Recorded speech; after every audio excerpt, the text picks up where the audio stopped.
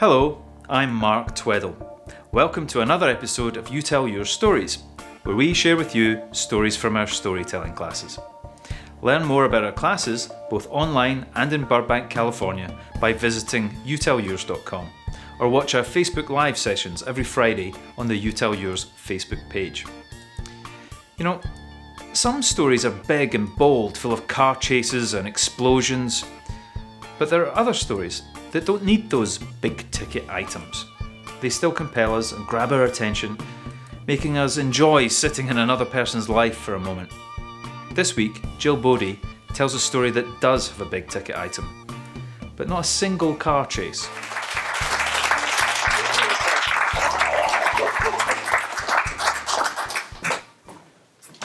So this summer, my husband and I are going to celebrate our 20th wedding anniversary. And that's a lifetime, really, of togetherness and collecting all the things that weave that life together. And for most couples, I think that when they take the plunge and they make large purchases like homes and vehicles and furniture, they do that in a considered way. They do research, they go around to different places and look around, they talk about it a lot, and they think about it. That's not what we do. We tend to make those purchases in the blink of an eye.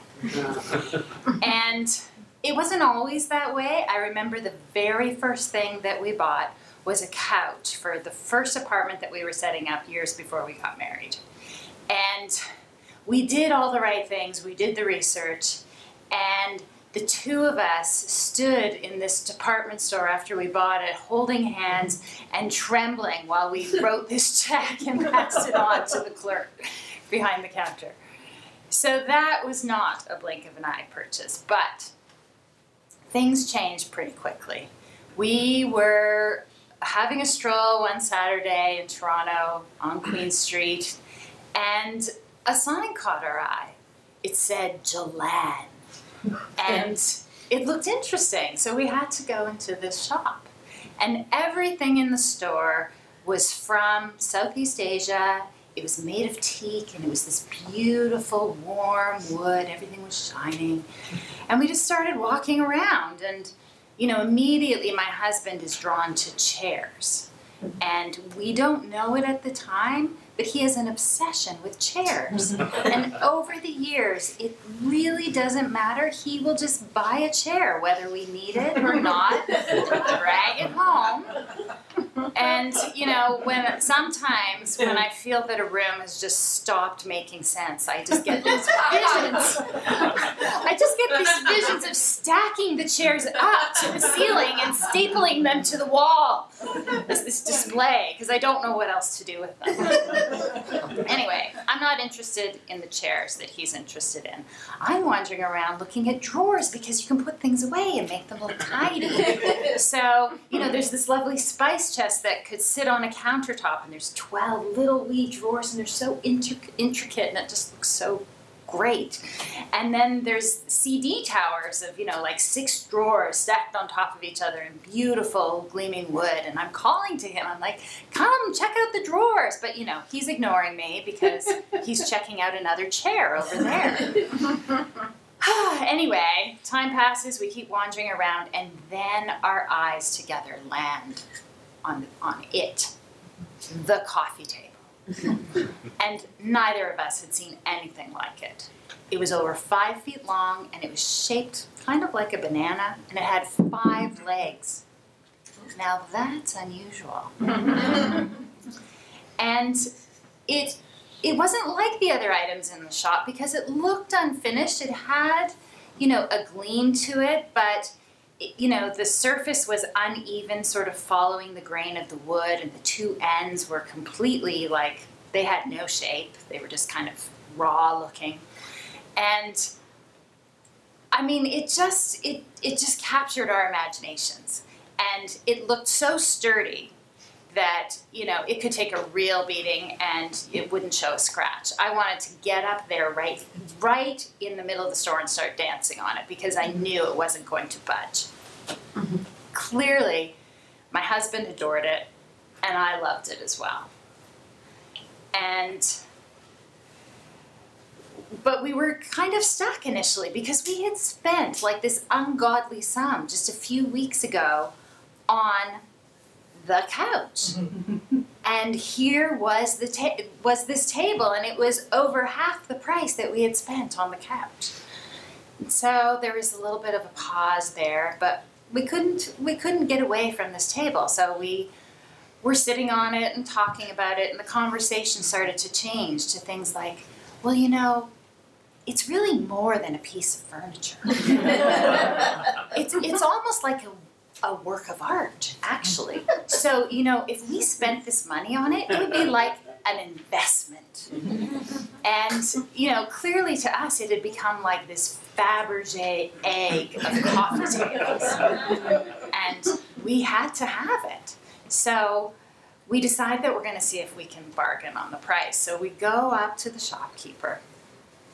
And for a man who has so many lovely things in his store, he is not the most lovely person.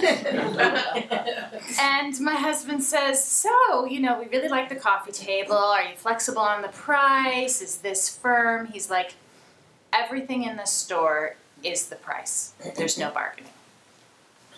So we're a little bit deflated. And, you know, I'm looking at the table and I said, you know, honey, maybe it's not meant to be ours because I don't even know if it's going to fit in our tiny little apartment. Like that couch we bought takes up almost all the room in our living room. And he's like, yeah, maybe you're right. But he's so deflated that I think, okay, we'll see what we can do. So go back to the guy and I'm like, you know, we really want to get this coffee table, but what if it doesn't fit in our apartment? Like, could we buy it and then, like, return it within a day? He's like, no returns. And I'm like, okay. And my husband's like, well, I'm confused because I thought there was some kind of a law that you can return furniture within a short period of time if it doesn't work, if you don't like it.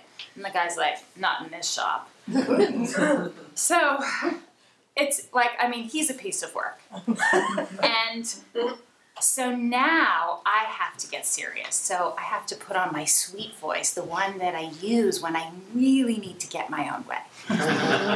And I say to him, you know, would it be okay if, like, could you just hold it for us for like about an hour? Because we live really close by and we'll just do some quick measurements and we'll pop back and then we can get it. No holds. So now we're really pissed off because this guy is so unreasonable.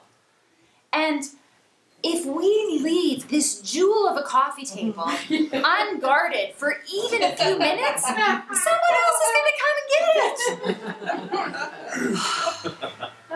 it. And we look at each other and we decide then and there. It's like, it doesn't matter whether it fits in our living room. We're going to fit it somewhere. Because we have to save this table. Who knows what this guy is going to do with it? He could end up sending it to, like, table slavery or worse.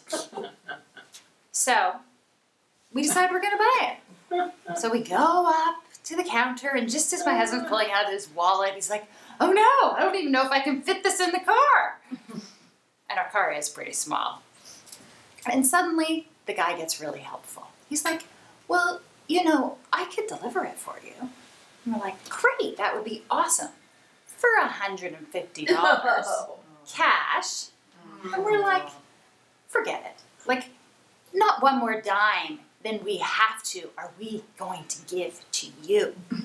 So my husband says, you know, thank you very much for the offer, but we are going to take this table ourselves and we're going to squeeze it into our car and it's going to be fine.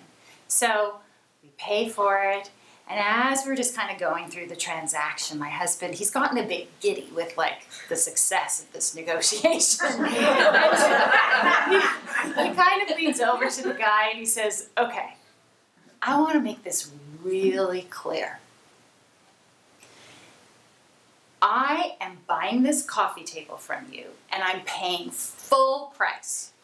And when I leave this shop with it, I swear to you that you will never see this coffee table again.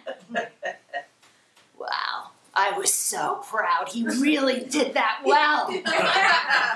And the guy looked at us, blinked, and said, yeah, that would be a good idea. So anyway, we buy the thing, we get it into our car, and we drive it through the streets of Toronto in victory. It was our coffee table, and we had saved it.